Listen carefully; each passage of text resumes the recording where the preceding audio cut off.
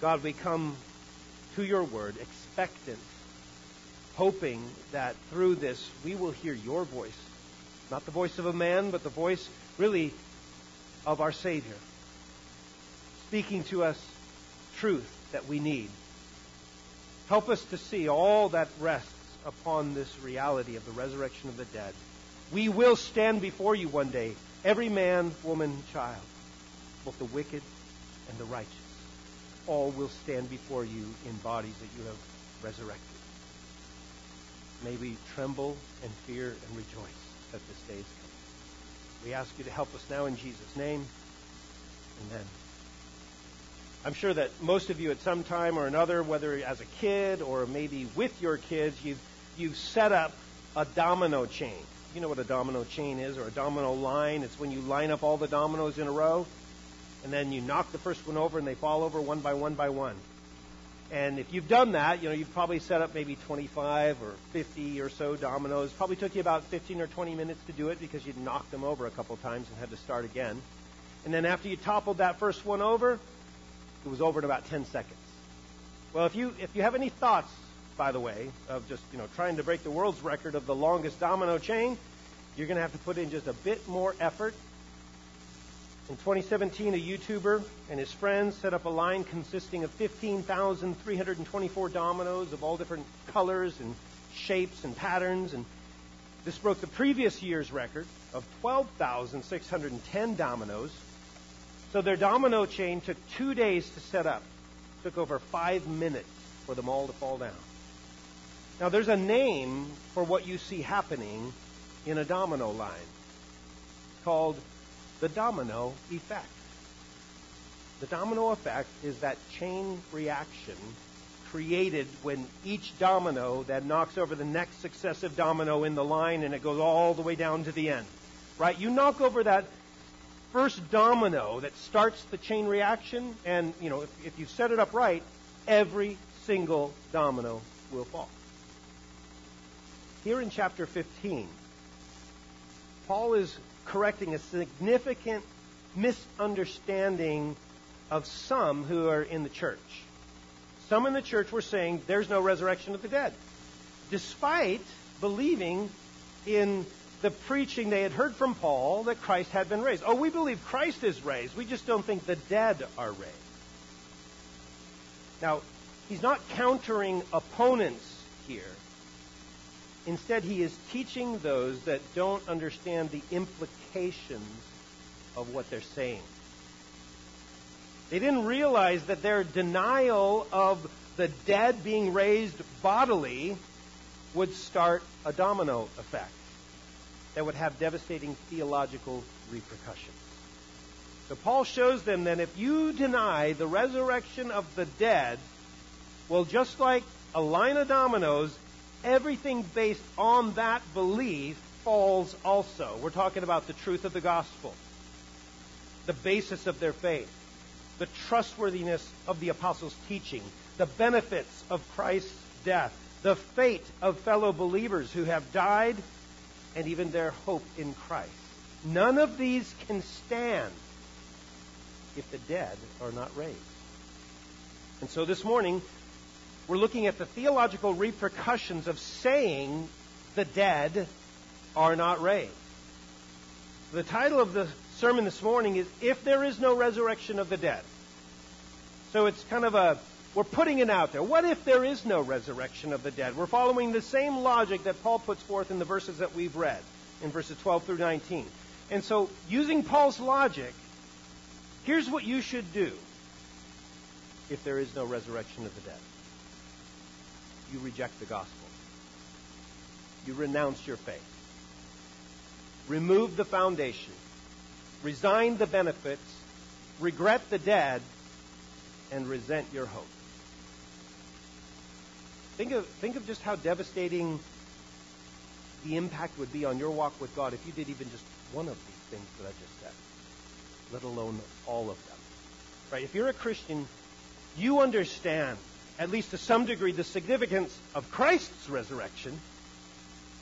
But were you aware that we must be equally diligent to teach and to defend and to proclaim the resurrection of the dead both the righteous and the unrighteous. Everyone alive will rise again. They will rise again either to a resurrection of judgment or a resurrection of life. You know, think about all the different beliefs in the world about what happens after death. There's many. Right? People who study science and medicine, they've come up with very different conclusions about the afterlife. Some think that to believe in science, well, that means that the supernatural, including life after death, well, that's just not possible, right? If you believe in science, you don't believe in the resurrection of the dead. Physicist Stephen Hawking was an annihilationist. All life simply it stops.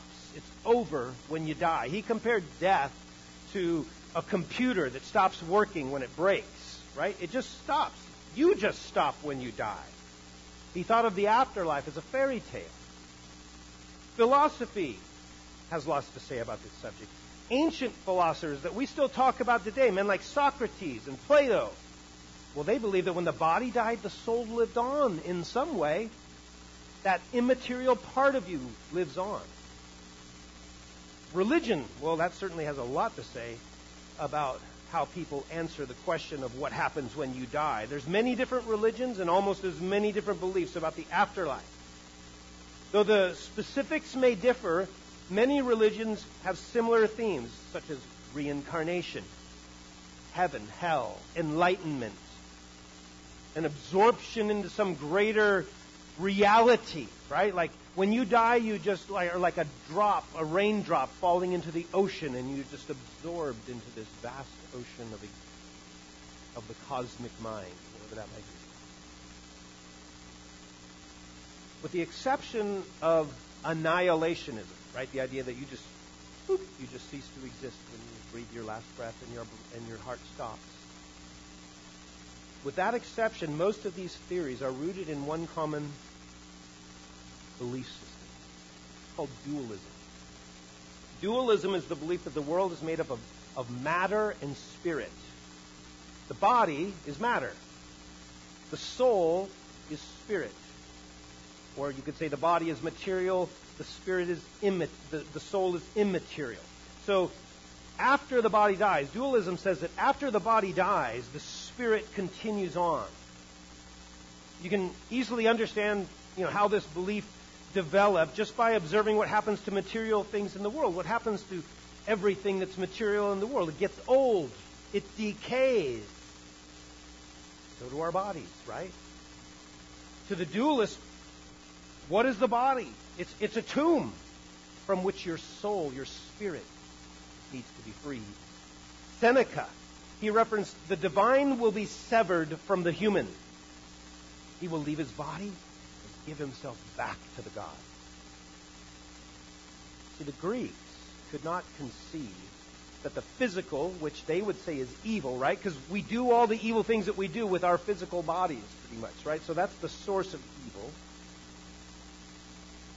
They couldn't conceive that the source of evil, your physical part of you, could have a future existence. But that's exactly what Paul is seeking to correct. There is a bodily, physical resurrection. Life continues after the death of the body. The Bible teaches that the spirit and the body of every man will be separated from each other at death, but that is only temporary. A day is coming when all will be resurrected in imperishable bodies, some to a resurrection of life, but others to a resurrection of death. And this, I think, is why man scoffs at the idea of a bodily resurrection. Typically something that you don't like or you don't want, you make fun of. You deny. You keep it an arm's distance away from you. Brings you face to face with the horrifying consequences of rejecting Jesus Christ. He told us Jesus did not to be astounded that an hour is coming when all who are in the tombs will hear his voice and will come forth. Those who did good deeds to a resurrection of life. Those who committed the evil deeds to a resurrection of judgment. Scripture also speaks of a place of judgment. Calls it the lake of fire. Read about it in Revelation 20. It says, if anyone's name was not found written in the book of life, he was thrown into the lake of fire. This is the final destination of all who reject Christ. It's also referred to in Revelation as the second death. It's described as the place of eternal death, where the wicked are suffering in their resurrected bodies that are imperishable. It's a place without hope of rescue or of end. And Jesus described it in Mark 9:48. He says it's a place where their worm does not die, fire is not quenched. I'll be honest, my mind cannot conceive of a place of eternal torment where there is only weeping and gnashing of teeth. Is there such a place? The Bible says there is. There is no getting around that. You can dismiss it because you don't like the idea of it, but that doesn't change the reality that the Bible speaks of. You can go on thinking that it doesn't exist if it makes you feel better. But as for me, I think it's better to assume that my finite and sinful mind, it just simply fails to comprehend how incredibly serious sin is in the eyes of an infinitely holy God. So Paul is showing the Corinthians the centrality and the significance of the resurrection. Now, we might think of the resurrection as an exclusively New Testament hope, but its roots, they stretch all the way back into the Old Testament. When Jesus spoke about when Jesus spoke about the resurrection of life and of judgment, when he gave us that understanding, he was quoting from the book of Daniel. Isaiah prophesied of a physical resurrection. In Isaiah 26, he said, your dead will live. Their corpses will rise. You will lie in the dust. Awake and shout for joy, for the earth will give birth to the departed spirits. For the author of Psalm 71, resurrection was a comfort. He was reflecting on all these past calamities and anticipating future deliverance. And he says this in verse 20, you've shown me many troubles and distresses, and will revive me again, and will bring me up again from the depths of the earth. And then in the New Testament, the resurrection is proved by what? By Christ's own resurrection from the dead. Why does the resurrection matter? What is it about the resurrection of the dead that's so important? Yes, there's a number of theological reasons that hinge upon the resurrection, but one reason I think towers above them all.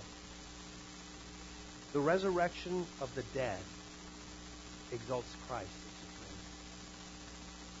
Because there's a day coming when every single man or woman who has ever lived is going to be raised from the dead. Every single one of them are going to bow their knees. Their resurrected knees. They're going to say with their resurrected tongues, Christ is Lord of all. See, through the resurrection, Christ is exalted above all as Lord of all. Death is mankind's greatest enemy. It conquers everyone. But Jesus conquered death. And so he rightly calls himself the resurrection and the life. He's the source of both, and he graciously offers both to all who would humbly come before him and declare him as Lord. Come to him. Receive what only he can give to you. But what if there is no resurrection of the dead? What are the repercussions? Well, the whole notion, I think, has Paul a bit mystified, especially given the fact that they believed his preaching about Christ being raised from the dead. And so he says in verse 12, now if Christ has preached that he's been raised from the dead, and then the idea is, and he has, because I preached that to you, how do some among you say there is no resurrection of the dead? And then beginning in 13, Paul begins to show them what we should do if the resurrection of the dead doesn't happen, right? The first domino gets tipped. Let me tell you what's going to fall after that. The first domino to fall after the resurrection is the gospel itself. If you look back up in verses 3 through 5, Paul has just been preaching the gospel to them. And he says, or reminding the gospel that he preached to them. And he says, reject the gospel. That's the first domino. This is what you do if there is no resurrection of the dead. You should reject this gospel. Right? He's reminded them about what he preached to them in verses 3 through 5. And central to all that he reminds them of in verses 3 through 5 is that word appeared, appeared, appeared. So he's emphasizing the resurrection of Christ. It was central to what he preached. Christ died for our sins. He was buried. And then 3 days later he rose from the grave and he appeared to Peter, to the 12, to over 500 disciples, to James, to the other apostles, and then to Paul. And then in verse 13 he says, but if there is no resurrection of the dead, he says, not even Christ is been raised. It would be a total contradiction to everything he preached to them. Christ has a physical body just like ours. It's impossible for the dead to be raised in if it's not possible for the dead to be raised in general, then how is it possible in the specific instance of Christ? Think of it this way. If it is generally true that pigs can't fly, then when you come to me and tell me, hey, I saw a pig flying, then what do I already know? You didn't see a pig fly because pigs can't fly. Everybody knows that. Right? If it's true in the general sense, if it's not true in the general sense, it's not true in the specific instance. If we aren't going to be raised, you and I, everybody, then neither was Christ. It's that simple. It's that logical. The resurrection of the dead and the resurrection of Christ, they cannot be separated. You get rid of one, you get rid of the other. Paul's preaching about Christ may have led the Corinthians to faith, but if the dead aren't raised, then he says his preaching was vain. It was worthless, he says in verse 14. It had no spiritual value whatsoever. Why? Because the event that is foundational to everything else could not have happened. It doesn't matter if he preached persuasively or if he preached simply. It doesn't matter because what he preached is bogus. It's worthless. Everything of value in the preaching of the gospel, it stands or falls on the basis of God raising Christ from the dead, which never happened if the dead are not raised. But God did indeed raise Jesus from the grave. He appeared to countless people alive from the dead. Therefore, Paul would not have us reject the gospel. Don't reject the gospel, friends. Believe it. Proclaim it. Because Christ is alive from the dead. Because the dead are raised. So after the gospel, after that domino falls, the next domino is your faith. If there is no resurrection of the dead, you know what you should do with your faith? Renounce it. Renounce your faith. Because, Paul says, it's vain. It's based on preaching that was vain. Verse 14 says, and if Christ has not been raised, then our preaching is vain, your faith is vain. Something is vain when there is no truth to it. Because it's vain because it's unfounded. It's baseless. And people say baseless things every day. They say things as if they are true, even when there is nothing that can substantiate it. Right? If you want an example of this, just go and ask somebody that you meet on the street. Ask them, what do you think happens after death? I remember asking this question to a family friend who was not a Christian, and her response began like this. Well, I think... And then she went on to describe what she basically wanted to be true. It was the typical response. God is loving, God is kind, God forgives those who've tried to be basically good and do right towards others and so forth. And, you know, That all sounds very appealing, at least on the surface. But it's not based on anything other than just her own speculations. I even asked her a follow-up, when she explained all this. I said, well, by what authority are you basing these claims? By what authority can you say that this is what is going to happen? And all she had in reply was just her hopes, her opinions. She was staking her eternity on rainbows and unicorns. The world is filled with people just like her, saying and believing things that are absolutely baseless. See, Paul preached Christ, his atonement, his eternality, his incarnation, and his resurrection. Saying there is no resurrection puts everything that Paul preached about Christ into question, as well as all the other apostles, suggesting all of what was preached by them was baseless. At best, it's just unsubstantiated speculation. See, if the dead are not raised, well, Christ was not raised. If Christ was not raised, as Paul preached, then all of what he preached is discredited, baseless. Therefore, so too is the faith of anyone who bases it upon what Paul preached. It's nothing more than the rantings of a delusional man. To call into question what was at the heart of Paul's preaching discredits all of Paul's preaching. Resurrection is at the core of the gospel. It is foundational to the gospel. If there is no resurrection, then there is nothing good about the gospel. Why? Because it calls men to put their trust in something that is nothing more than an elaborate hoax. It has no power to change lives. It is vain. And the reason it is vain is because it is baseless.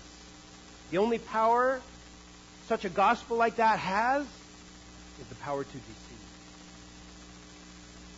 You see, your faith is not worthless because the dead are raised. And we know this is true because God raised Jesus from the dead, just as Paul preached. And therefore, don't renounce your faith. No. Deepen your faith. Strengthen your trust in all that God has revealed to us through Paul, especially in the power of the gospel to save your soul and transform your life. So if the gospel is a fraud and faith is futile, well then so is the very foundation upon which church is built. See, if that's the case, it needs to be removed. Right? If there is no resurrection of the dead, you should remove the foundation. So what do I mean by foundation here? Well, in Ephesians chapter 2, Paul calls the church God's household. He compares it to a house. And he says it has been built upon the foundation of the apostles and prophets, meaning the things they said and did and taught. So the apostles were the men that Christ personally commissioned to represent him to the world and to be his spokesman. They'd heard him teach when he was with them. They received his further teaching through the ministry of the Holy Spirit, and it was their task to give the word of Christ to the world. And so in a very real sense, the apostles give Christ to the world. When they speak for him with his delegated authority. You see this understanding reflected in what Paul says back in chapter 14 of 1 Corinthians. Look at verse 37 where he says, if anyone thinks he is a prophet or is spiritual, let him recognize the things which I write to you are the Lord's commandment. This means that the apostles, what they teach, it's the teaching of Christ. It's the fullness of God's revelation in Christ.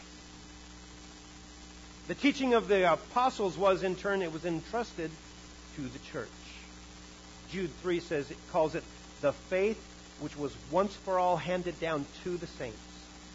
And so the apostles, they not only played a foundational role in establishing the church, but their teaching also became the very foundation upon which the church would be established.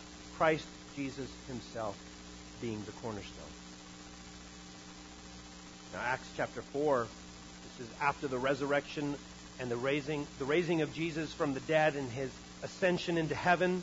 We see the different scenes where the apostles are preaching, and in Acts chapter 4, it tells about the preaching of the apostles and how it's centered on the resurrection of Jesus. In verse 33 of chapter 4, it says, "And with great power the apostles were giving testimony to the resurrection of the Lord Jesus, and abundant grace was upon them all." And so, saying there is no resurrection of the dead, it discredits everything the apostles preached.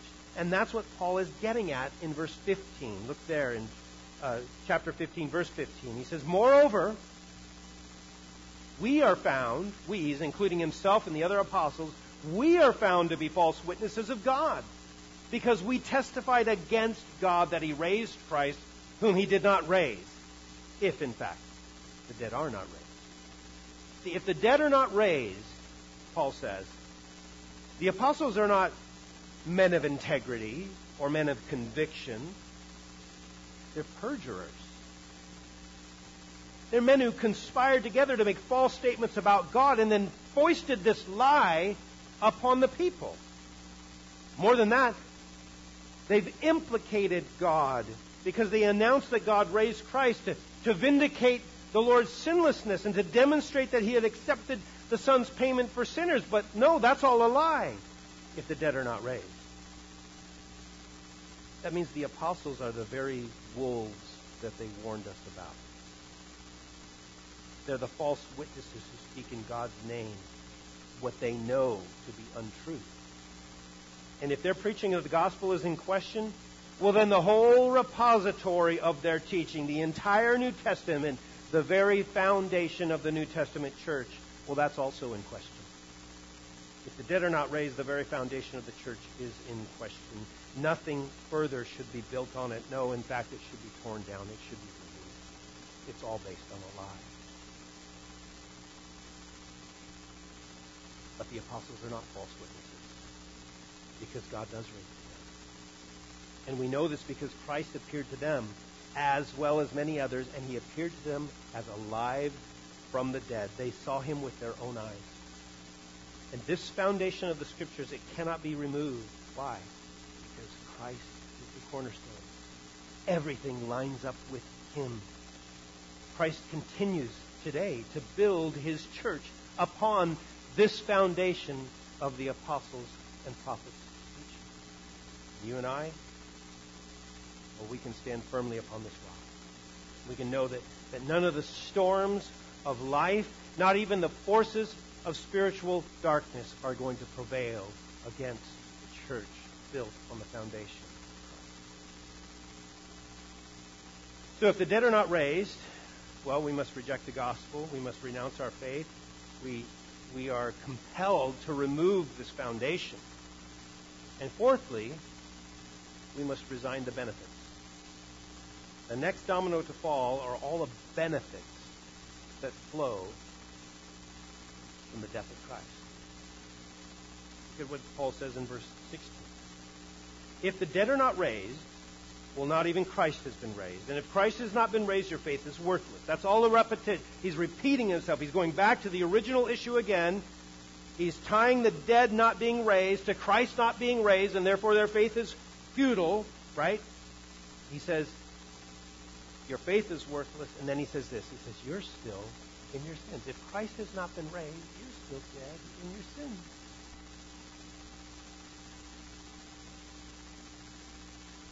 So he's repeating himself to show how unthinkable it is to suggest that Christ has not been raised from the dead. Think of all the benefits that flow out of the death of Christ. All of them are lost if Christ was not raised. Let's just quickly run through a few of them. First, he says right out the gate, right? He says, no pardon for sin if the dead are not raised, and if Christ are not raised. There's no pardon for sin. He says, you are still in your sins. You're still damned in your sin and your unrighteousness. Well, if you're still in your sins, secondly, well, you have no inheritance from God. 1 Corinthians chapter 6, verse 9 says, or do you not know that the unrighteous, that would be you because you're still in your sins, the unrighteous will not inherit the kingdom of God. If you're still in your sins, thirdly, you have no escape from death. Death has not been swallowed up in victory, as Paul says at the end of our very chapter. We'll get to that in a couple weeks. The sting of death, it's not been removed. You're still in line for that stinger of death to put its thorn right through you, and you will never escape from that. If you're still in your sins, you also have no redemption from your debt. You're still due the wages that you earned in your sin, which is death, eternal death. Well, not only that, if Christ was not raised, it says you have no justification before God. The Bible makes it clear that he was raised for our justification. But if Christ is not raised, you remain guilty before God. Romans 6:4 says, therefore we have been buried with him through baptism into death, so that as Christ was raised from the dead through the glory of the Father, so we too might walk in newness of life. See, if Christ was not raised, you have no power to change. You're still living your old life as a sinner. There is no newness of life for you if Christ was not raised from the dead. And then lastly, Romans 8, verse 33 says, who will bring a charge against God's elect? God's the one who justifies. Who's the one who's going to condemn? Christ Jesus is he who died, yes, rather who was raised, who's at the right hand of God, who also intercedes for us. You have no freedom from condemnation if Christ is not raised. You're still condemned because you're still in your sins. You know, we get receipts every time we go to the store, don't we? You know it, especially if you go through Costco, right? You've got to have that receipt. What's the purpose of a receipt? A receipt gives you a bunch of information about your transaction, but the real purpose, the main purpose of a receipt is to prove you purchased something. Right? When speaking of Costco, when you leave there, you got to show that receipt. Now, there are several reasons. I've been told it's not just they're not just like making, oh, you got everything in there, you paid for that. You know, it's not just that. They're also checking to make sure you don't have double things and all kinds of stuff. But anyway, that's beside the point. Don't come tell me why they check your receipt and how they shouldn't do it. I don't want to hear that. The resurrection, what they're looking for is essentially, you have proof that you paid for everything you're walking out of our store with. It belongs to us unless you bought it. Have you proved you bought it? You do if you have a receipt. That's what the resurrection is. It's the receipt of God. Here's what Paul says. Look at Romans chapter 4, verse 25. Keep your finger here. Turn back to Romans chapter 4.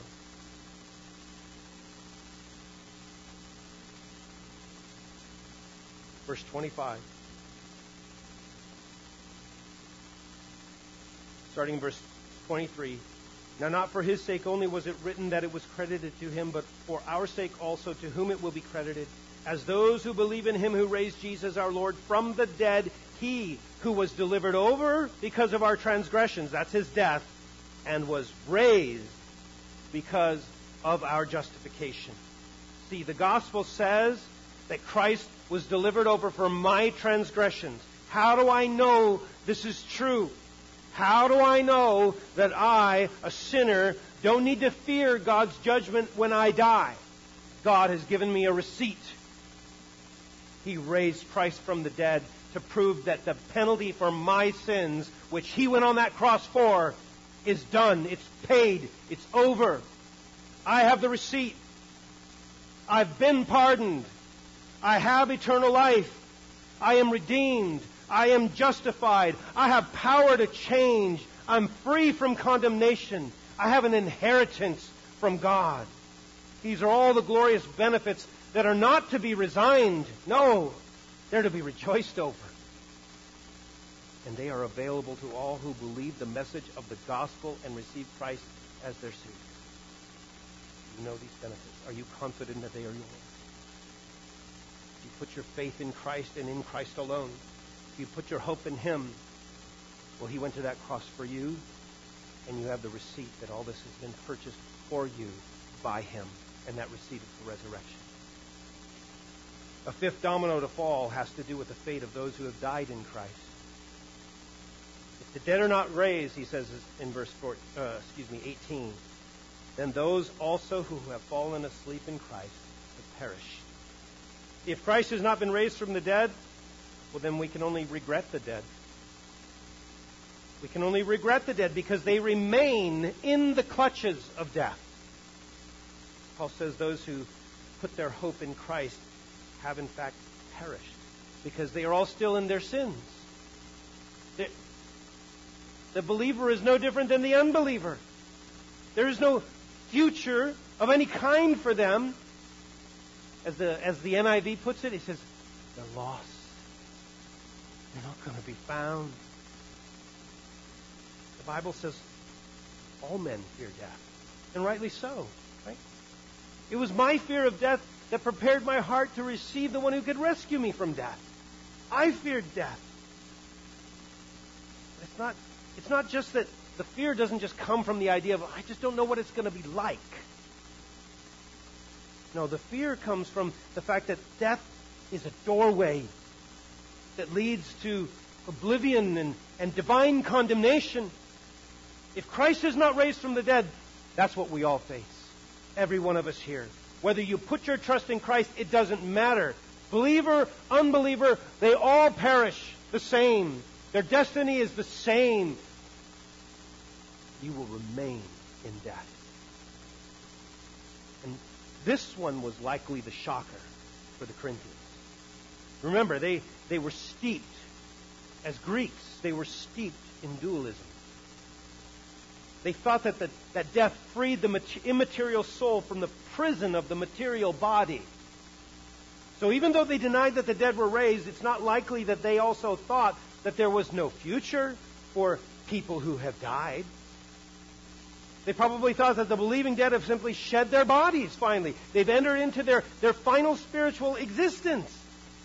No, Paul says. No. No, they have no future at all. They've perished. They're lost forever. If Christ did not rise, then there is no provision for sins, and even believers, he says, who have fallen asleep, have died in their sins. Praise God. We don't regret those who have died in Christ. We don't regret our cousins, our aunts, our uncles, our neighbors, our mothers, our fathers who have died believing and putting their hope in Jesus Christ. Why? We don't regret them. Instead, we greatly anticipate seeing them again. A joyful reunion in a glorious kingdom that will never end. Now there is one last domino to fall. And that is hope itself. Hope is the best of things. The hope of a glorious future that can sustain you through any and every trial that you might face in life. But if Christ is not raised from the dead, all such hope is dashed. There is no hope to cling to. And so, this hope that you've been told to put your faith in, your trust in, it's all a lie. So that leads you to do one thing. You resent this hope. Because that fact that you put your hope into is just a hoax. It's proved you in the end to be nothing but a pathetic fool. That's what Paul says in verse 19. He says, if we have hoped in Christ in this life only, meaning that if in this life we put all of our hope of joy and satisfaction and salvation, and we put it only in Christ and not anything else that this world can offer us, and Christ was actually not raised from the dead, he says, and then we are all of men most to be pitied. See, as Christians, we have acted and we have operated on the assumption that there is a life to come, that Christ bore our judgment. There is a place for us that he has gone and prepared for us in heaven, and we have all made choices then in light of this. We've not given ourselves over to our lusts. We've not trampled over others to get to the top. We've been contented without things that we thought were only earthly and ultimately worthless and passing away. Those are all choices that we have made in light of our hope. But if Christ is still in the grave, then the sad truth is that we have been scammed. And we have been scammed out of the only joys, however shallow they may be, that we were to ever know. Isn't that what people already think about Christians? You're such a fool. You should be living it up. And we're saying, no, there's a life to come. You were wrong, apparently. That is, if Christ has not the grave. You should have been living like the Epicureans who said, eat, drink, for tomorrow we die. They were right all along. See, the superior joy of knowing the best was still to come, the joy of that hope has sustained Christians of every era through persecution, through suffering, through affliction, through sorrow, through the threat of death and even death itself. But friends, if Christ is still in the grave, that hope is gone. And finding out that joy is false, where does that leave you? It's not real. It never was. What do you have to go back to? If you were to find out right now that this hope is false, what are you going to do with your life? Right? Because as a Christian, you've already come to realize what is true. That the passing pleasures of sin hold nothing of value. They've been unmasked for what they are. They offer you nothing of substance. It's like saying that you're going to forsake all food except for candy. It's going to rot your teeth and your gut, and you're going to be miserable. Pleasure is fleeting. We know this to be true. The world knows it to be true, but they just won't admit it. All your possessions, all the wealth that you have amassed in your retirement fund and so forth, guess what? That's all going to somebody else. You're not taking it with you. And you have no guarantee what's going to happen with that wealth that you've stored up. You might give it to... It might end up in the hands of someone who just wastes it all away doing what the Epicureans do. You were so good and diligent to save it, and they're just wasting it all away. You have no control over that.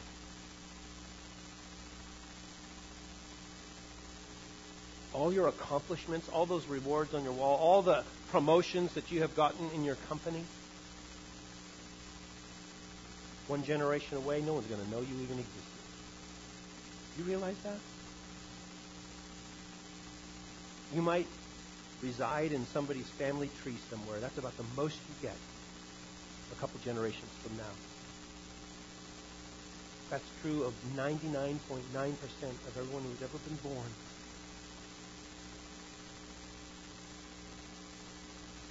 Does that sound hopeless? It is if that is your hope. If there is no life to come.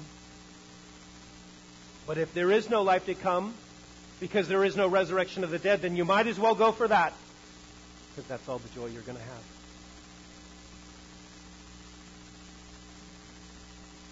You left all these vain pursuits behind to follow Christ. You put all your hope of joy and fulfillment today and forever in Him. So where are you going to go if Christ is not raised? You are in no man's land. Right? You no longer want what you left behind, and what you're looking forward to doesn't even exist. So this will become the first church of the Epicureans. That's what we will become. Let's teach one another how to eat and drink and be merry and die. That's all we need. Christ is not raised from the dead. You know what? The sooner the better. Let's just get it over with. For Christ has been raised. Your hope does not need to be resented. You haven't been shown to be the fool. You have believed in what the world says is foolish, but you are not the fool. This hope is real. Those who have hope will never be disappointed. even in the face of suffering, real, true suffering. When you have hope, nobody can rob you of your joy in Christ, because nothing can ever separate you from Him. And all things are yours, for you are in Christ, and Christ is in God. With hope you can be sorrowful, and yet always rejoicing. You can have nothing and yet possess everything. It doesn't matter how much or how little you have. If you have hope, you are rich. You can pass the riches of this hope in Christ on to others through the gospel. The gospel that says that Jesus Christ was raised from the dead. Real hope is rooted in a death-conquering Savior. And that message, that hope, can pierce the sinful darkness of people who are trapped under the curse of sin and replace their stony, unbelieving, sarcastic, skeptical hearts with new ones that will have a capacity for joy that they never knew existed.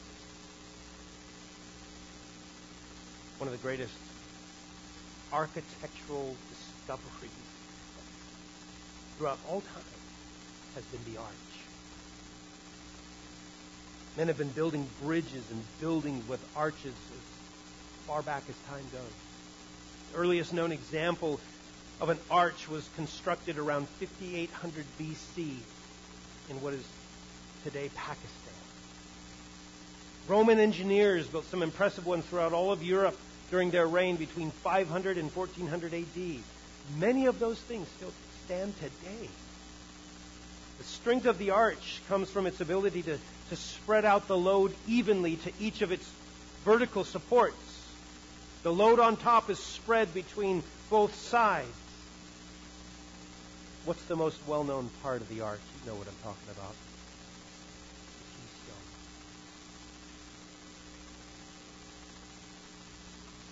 The keystone is the key to the arch. It's the last stone that's put in place that caps off the arch. It locks all the other stones into place, allowing the arch to be self-supporting and then to bear the load that is put upon it. You remove that keystone, that one stone, and the arch collapses. Because everything that it holds together falls. Here's what famous 19th century evangelist Dwight Moody said. He said, quote, "The resurrection is the keystone of the arch on which our faith is supported. If Christ has not risen, we must impeach all those witnesses for lying. If Christ has not risen, we have no proof that the crucifixion of Jesus differed from that of the other two thieves who suffered with him. If Christ has not risen, it is impossible to believe his atoning death was accepted." Right? If the dead are not raised, neither is Christ. Your faith and your hope are futile. But the dead are raised because Christ was raised, and he appeared to many alive from the dead. Therefore, don't reject the gospel, receive it. Don't renounce your faith, strengthen it. Don't remove the foundation, stand firm on it. Don't resign the benefits of Christ's death, rejoice over them. Don't regret the dead, but anticipate a glorious reunion. And don't resent your hope, but renew it daily. Heavenly Father, what a glorious truth. It's based in what you have done. You are God, and you raised Christ from the dead. And you will raise every other person who has ever existed, whether they be lost in the ocean, burnt and spread out over the land, or buried somewhere deep, and no longer can even be found by man. You will bring them back. Every person will stand one day before you. They will bow their knee. They will confess with their mouths that you are Lord. But some will be raised to a resurrection of judgment. Oh God, if there are any here destined for that, in your kindness and mercy, please draw them to yourself. Please show them that this is real, what we're talking about. This is not rainbows and unicorns. and that they can put their hope in a resurrected Savior who conquered death and who paid for their sins. And for those who are going to be raised to a resurrection of life, oh God, may we continue to work out our salvation with fear and with trembling. May we continue to seek to be representatives of you, of this Savior who is alive from the dead, by how we live, how we treat our neighbor, how we choose truth over lies, and how we choose contentment over stealing, and many other things, God. We each know how we need to live, and so by your grace may we choose to do so that Christ will be exalted in our lives. We ask this